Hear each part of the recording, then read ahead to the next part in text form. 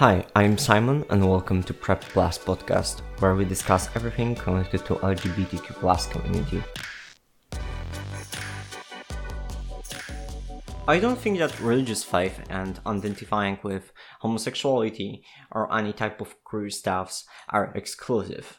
Obviously, there are some kind of religious faiths, especially more modern denominations, which totally accept those kind of stuff. I would like to give some advices to people who are in some kind of religious structure and have some passages in their books or what their church preaches is kind of contradictory to what they believe. I think that we should firstly always go with our morality. If something is wrong for us, we shouldn't do that only because of a religion or a book.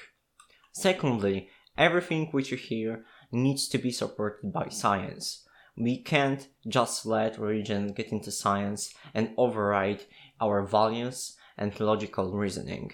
I think that is really important point to always ask yourself that is something which my religion does align with my morality and my values.